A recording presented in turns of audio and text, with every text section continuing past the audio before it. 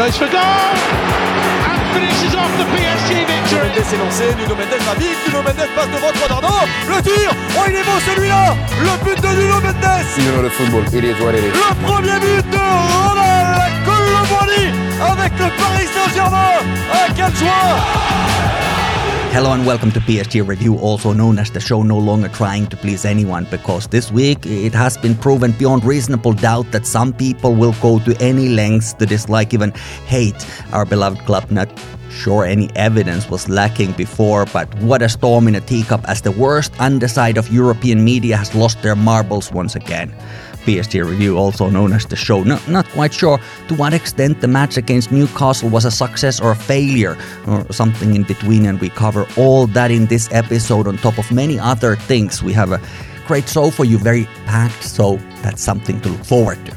My name is Mikko and you can talk to me online at PSG Review Pod on Twitter and Instagram, and TikTok you can find me as at PSG Review. Rate and review the show on Apple and Spotify or wherever it is possible, and thank you so much for joining me once again. It is always very much appreciated. The topic for this episode is clear. There's very little suspense around it why we are here now, but on top of the Newcastle match we will talk a little bit about the club finances and priorities. What's the big picture with the injury situation, the main talking points around the women's first team, and even the first cold breezes of the winter transfer window gossip have reached the PSG Review studios. But before the actual match against Newcastle, let's talk about the backlash. There were a few reasons why I'm sort of one day late with this podcast. My friend sadly passed away, and may she rest in peace, and my wife had her birthday. You know, life happens. Some things are bigger than football, but in a way I'm also quite glad that there's this delay, because boy oh boy have the various media platforms gone nuts with their narratives about this match. I mean, mainly it's the populist tabloid media around Europe who have very kindly taken a small breather from spreading xenophobia and soft porn by focusing their attention on this penalty gate in this match, and it's genuinely so stupid that I can feel my brain cells perishing as I see this conversation unfold.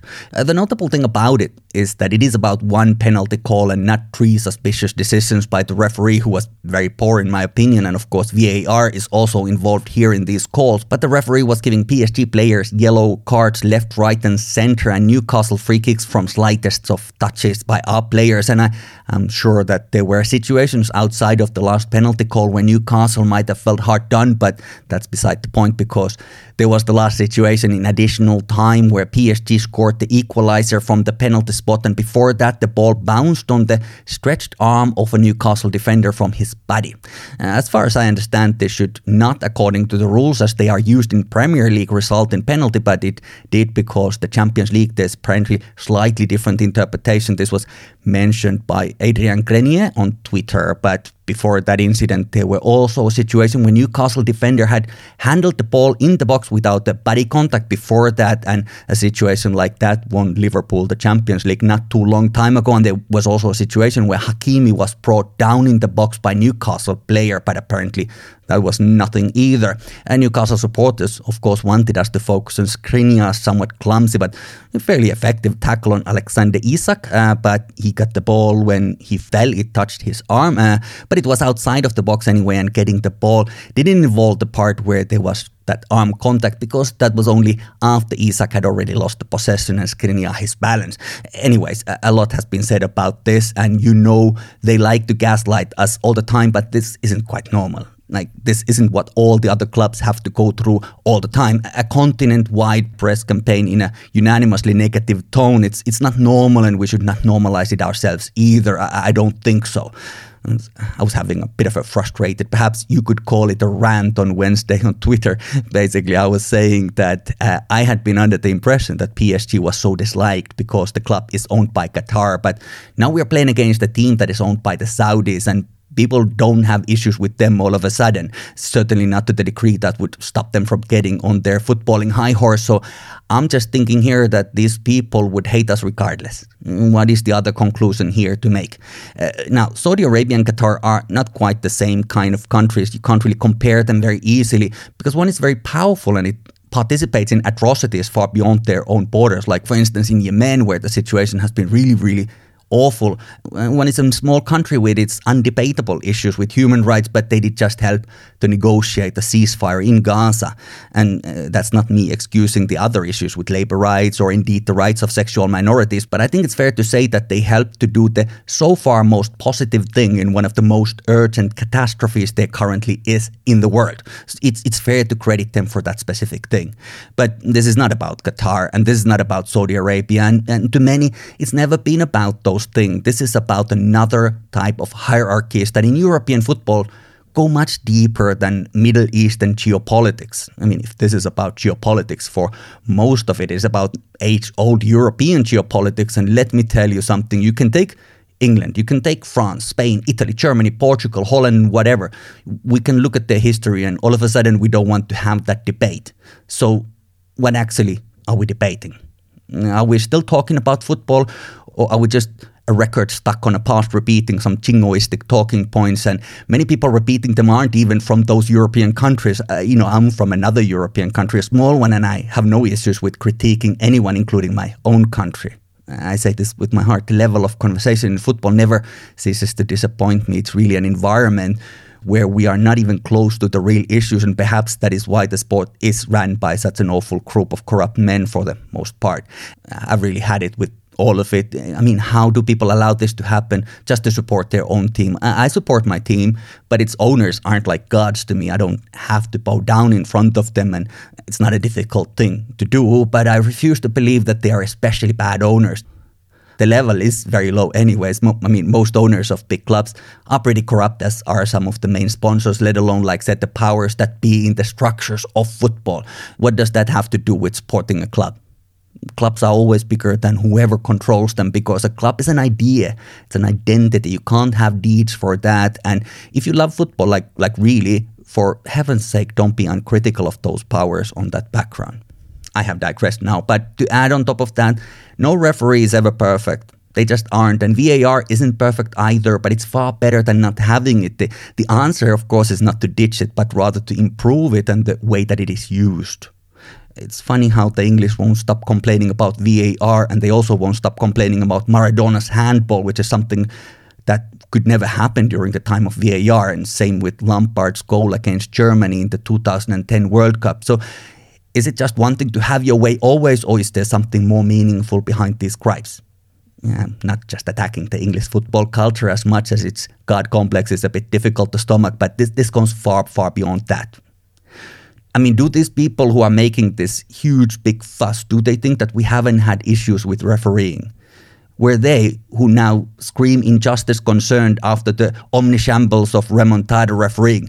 No, they were laughing. They were celebrating. This is football tribalism, and we do it too, of course. But let's not get so confused that we start thinking that there's some other logic behind these criticisms. I mean, just go and rewatch remontada and tell me that it went as it should have. Just go and come back after that. As PSG fans, we know a thing or two about these things. Okay, so that's out of the way now, and we have started the conversation about the match already, but let's have a closer look.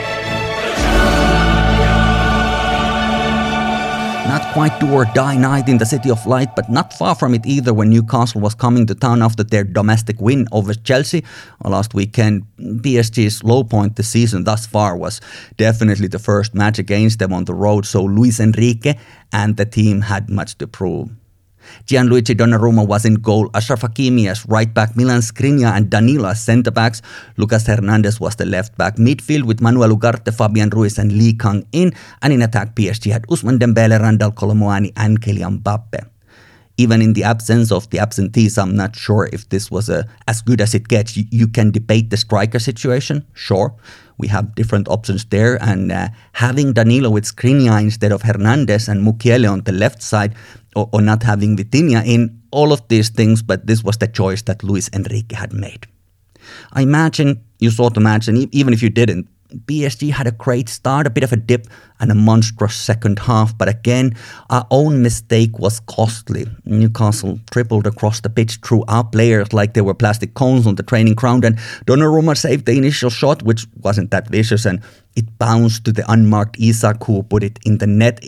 A moment of embarrassing unprofessionalism by pretty much all involved in our colours, and PSG had created itself a very unnecessary mountain to climb. but especially on the second half, it was Newcastle that had nothing to give but their low block defending that I am sure some Ligue 1 clubs were looking with admiration. PSG was steamrolling over them in all but one regard. Countless of brilliant scoring chances just didn't go in. They just didn't. There's two ways of looking at this, at least. The first one is the more compassionate approach, where we consider that PSG project is a new with almost entirely changed squad who are only working towards playing as a team with new strategies and style. Really a lot to mix magically in a short period of time in what really is the toughest UCL group by some margin. In another group, we would have had far easier time, but there was no such lack of draw. So being second now with a chance to top the group, it's not catastrophic in that light. And part of me genuinely thinks like this, but there's also another approach. Is the problem that the team doesn't play well enough with this strategy, or is the strategy itself faulty? Sometimes there can be lack of cohesion, sure, but with the amount of good chances we've had, scoring only one goal is really unbelievably bad return for the investment. There aren't any excuses for that. Basically what I'm saying is that when the team plays these matches in the Champions League, we aren't really losing because of a lack of understanding among the players, but rather them underperforming in crucial moments, making ridiculous errors and just not meeting the brief. Either way, I'm not losing my faith in this project, and I don't think neither should you. I don't think so anyways, because things take time, and if we can make it into the knockouts, it's an if, but if we can make it to the knockouts, we have had more time than in the meantime, so anything is possible. But what we do know is that bringing 3 points from Dortmund would put us on top of the group, and be drawn against the second in line in another group. There will still be tough teams there, of course, but generally group winners are even tougher, of course. So the team knows that, and they know what to do. There's very little that is unclear, and the time for excuses and apologies has gone. This is the moment of truth that is fast approaching. We can win the group, but we can also play in the Europa League. That's what is at stake here, and you'd imagine that you don't have to explain that to professional football players. They get it. It's up to them to deliver. What was disappointing to me, especially in this match, was really the wastefulness. PSG has been scoring so many goals recently, but now somehow it was the hardest thing. And it's easy to blame individual players like Bradley Barcola, for instance, who missed so many chances. But for a young player playing the biggest match of his career so far and not having the longest minutes in that, the positive, I think, is how well he was in those right places. I mean, yes, the finishing was bad and it was costly and it is what counts, but he's a dangerous player. And he was far from the only one who missed his chances. Mbappe missed them, Dembele missed them. I mean, Lee Kang-in didn't really even get a proper shot. So these things happen, but we can't afford them to happen again in Dortmund. Kylian Mbappe talked after the match to the international media, and this was his analysis. It's hard to see when you see the game. What happened? We had so many chances. Normally we had to win, but you know, in football you can be better in the game and don't score and you don't win, and that's what happened tonight. So it's hard for us, but we have another game in Dortmund. We have to win because we want to be at the top of the group. I try to be at my best level every night, to be important for my team, for my national team, for my club. It's my job to score goals, to help my guys. But I think I could have more my team because I had many chances and I didn't score more goals tonight. I think you watch many games and you see that in Champions League you have to score when you are at opportunity.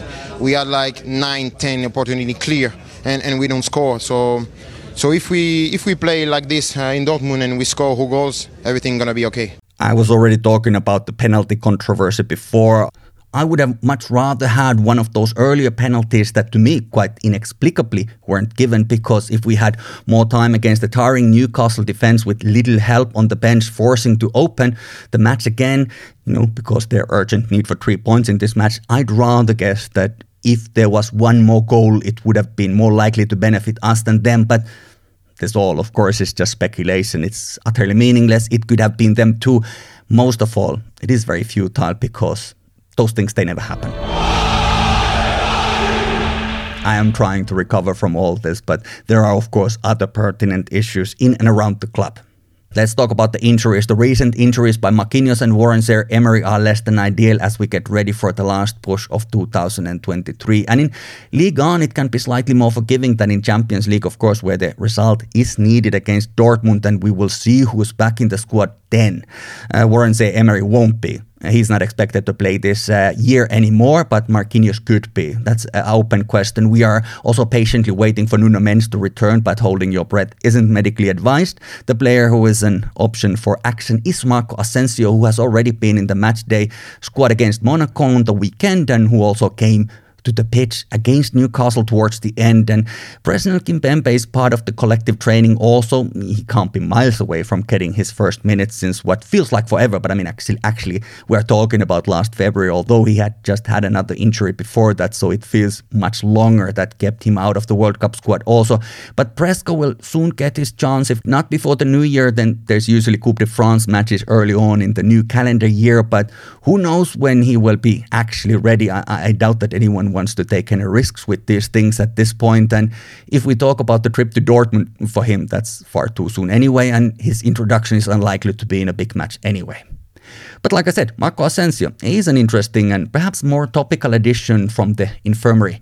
Our big match-tested false nine could bring in some interesting twists if he can stay fit and healthy, because his early days of the season were very promising, and I think it's safe to assume that Luis Enrique won't not give his Spanish compatriot a chance if that seems like a thing to do. I think Asensio could be something that we can benefit a lot from, and it also seems reasonable to assume that in the absence of Zaire-Emery, Fabian Ruiz will get his time to show his abilities to their full extent.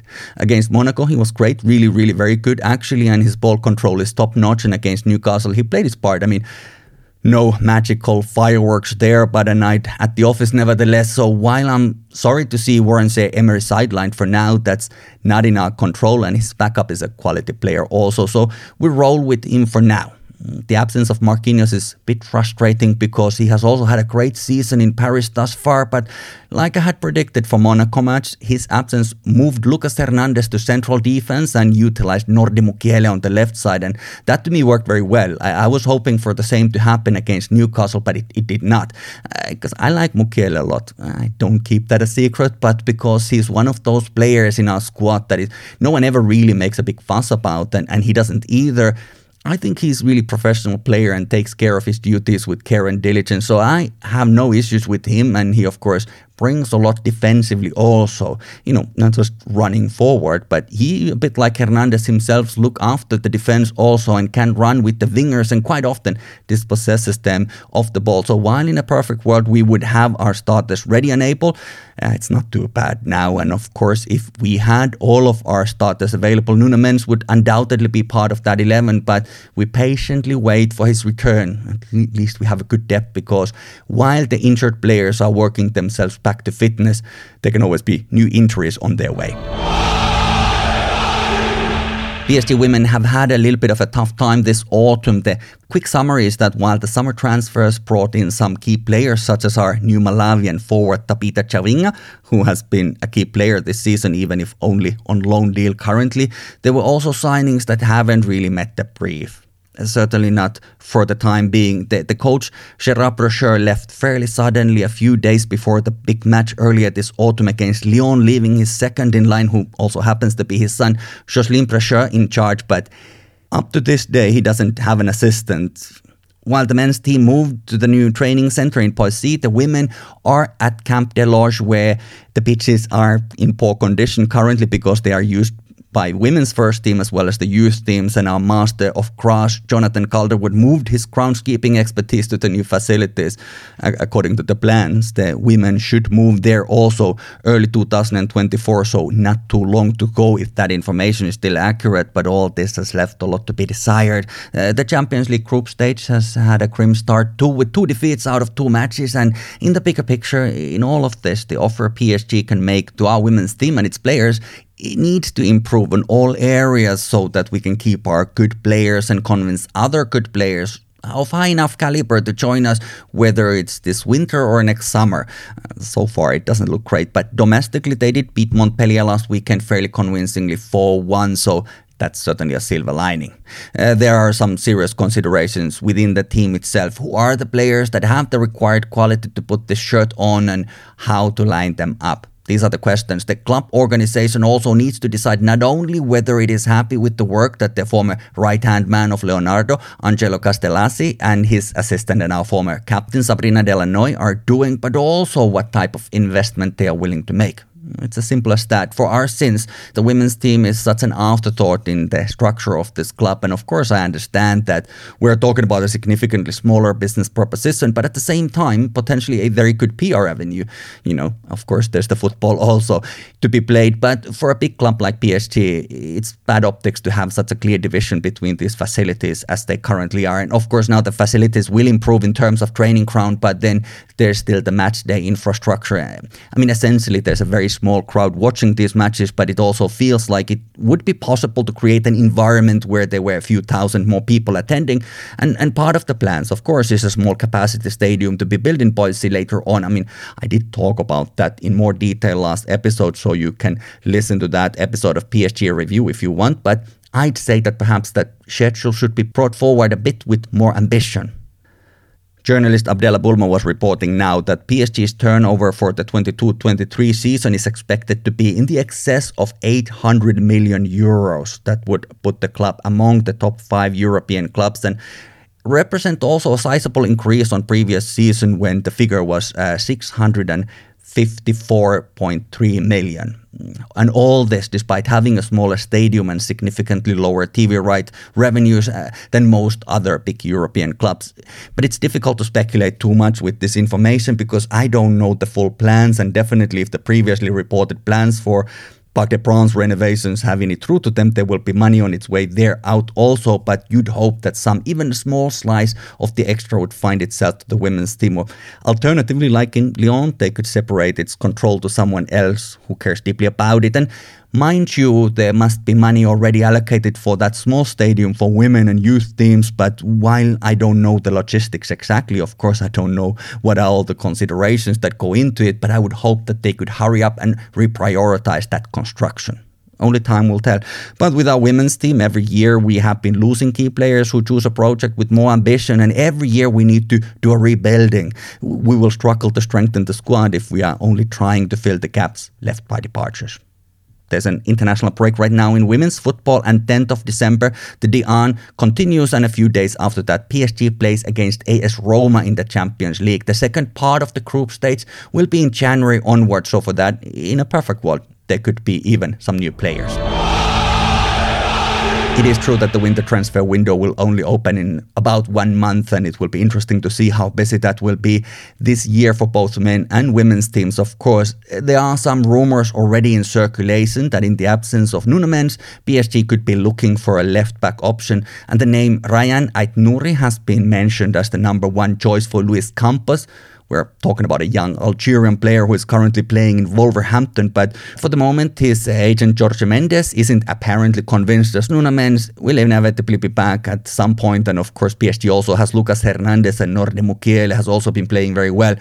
There has also been news, and this is very textbook transfer rumor material, a denial that there ever was any interest in Aït-Nouri to begin with. So reports both for and against with the same vigor. It must be that time of the year again when we are being kept up to date with all the news with emphasis on speed and quantity, not so much quality or accuracy. So buckle up, I guess, and have a pinch of salt with you handy at all times.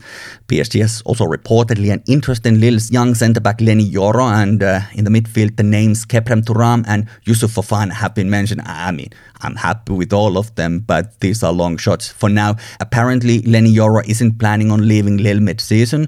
Summer is a different thing, but opinions can also change. All these deals, or none of them, they may or may not materialize, but either way, it is somewhat too early to celebrate any of them or feel anything about them to begin with. And just to make the circle full again, there's also been reports that PSG is looking neither for a left-back nor a midfielder. And then Fabrizio Romano says that PSG has an eye on young Corinthians midfielder from Brazil, Gabriel Moscardo. So make of that what you will. We will see apparently the unused player Hugo Ekitike could be heading to Newcastle. Newcastle was after him, after all, when he came to Paris, and apparently still open to the possibility. But apparently the issue is that they'd like a loan and PSG would like a full sale. But at the same time, again, there's been a denial of any of this. So we don't know. We keep our ears on these streets. Usually the January window is obviously much slower transfer-wise than the summer one, but you never know. PSG is quite determined to build a squad for the future, and this sounds like filling some of the holes and adding to the depth. There's no doubt in my mind that there will be more chatter around these topics.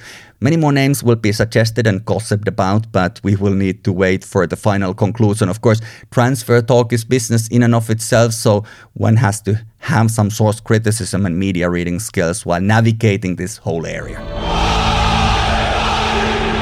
Up next for PSG, we have Le Havre in Ligue 1 and their new recruit Ghanaian Andrew Ayew, the former Marseille player, of course, already took a red card in his first match back in France after many years, so he won't be there, but they're having a decent season nevertheless, and that match is Sunday afternoon local time. You can add or subtract your time difference from 2 p.m. Central European time.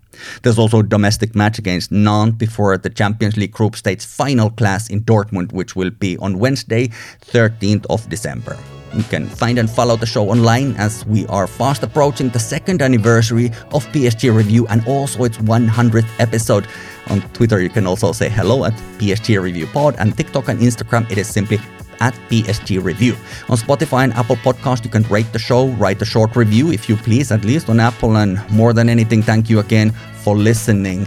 I would also like to add that, by the way, I have added now all the new episodes and some of the back catalog to YouTube, so you can find me also on YouTube, PSG Review there, so that's also where you can catch all the latest episodes. I hadn't really used it before because it's not a video visual podcast, it's an audio podcast. I'm a radio guy, so that's that, but all those episodes can now be listened to there. And I have also joined the Blue Sky, so if you're a user of that, look me up. It's quite quiet there at the moment, but you never know where it's going to lead and what's going to happen to all these other social media platforms that are in the hands of these somewhat eccentric billionaires of the world. So we shall see how all of those things are going to go. My name is Mikko. This is PSG Review, and until the next time, I really mean it. Peace.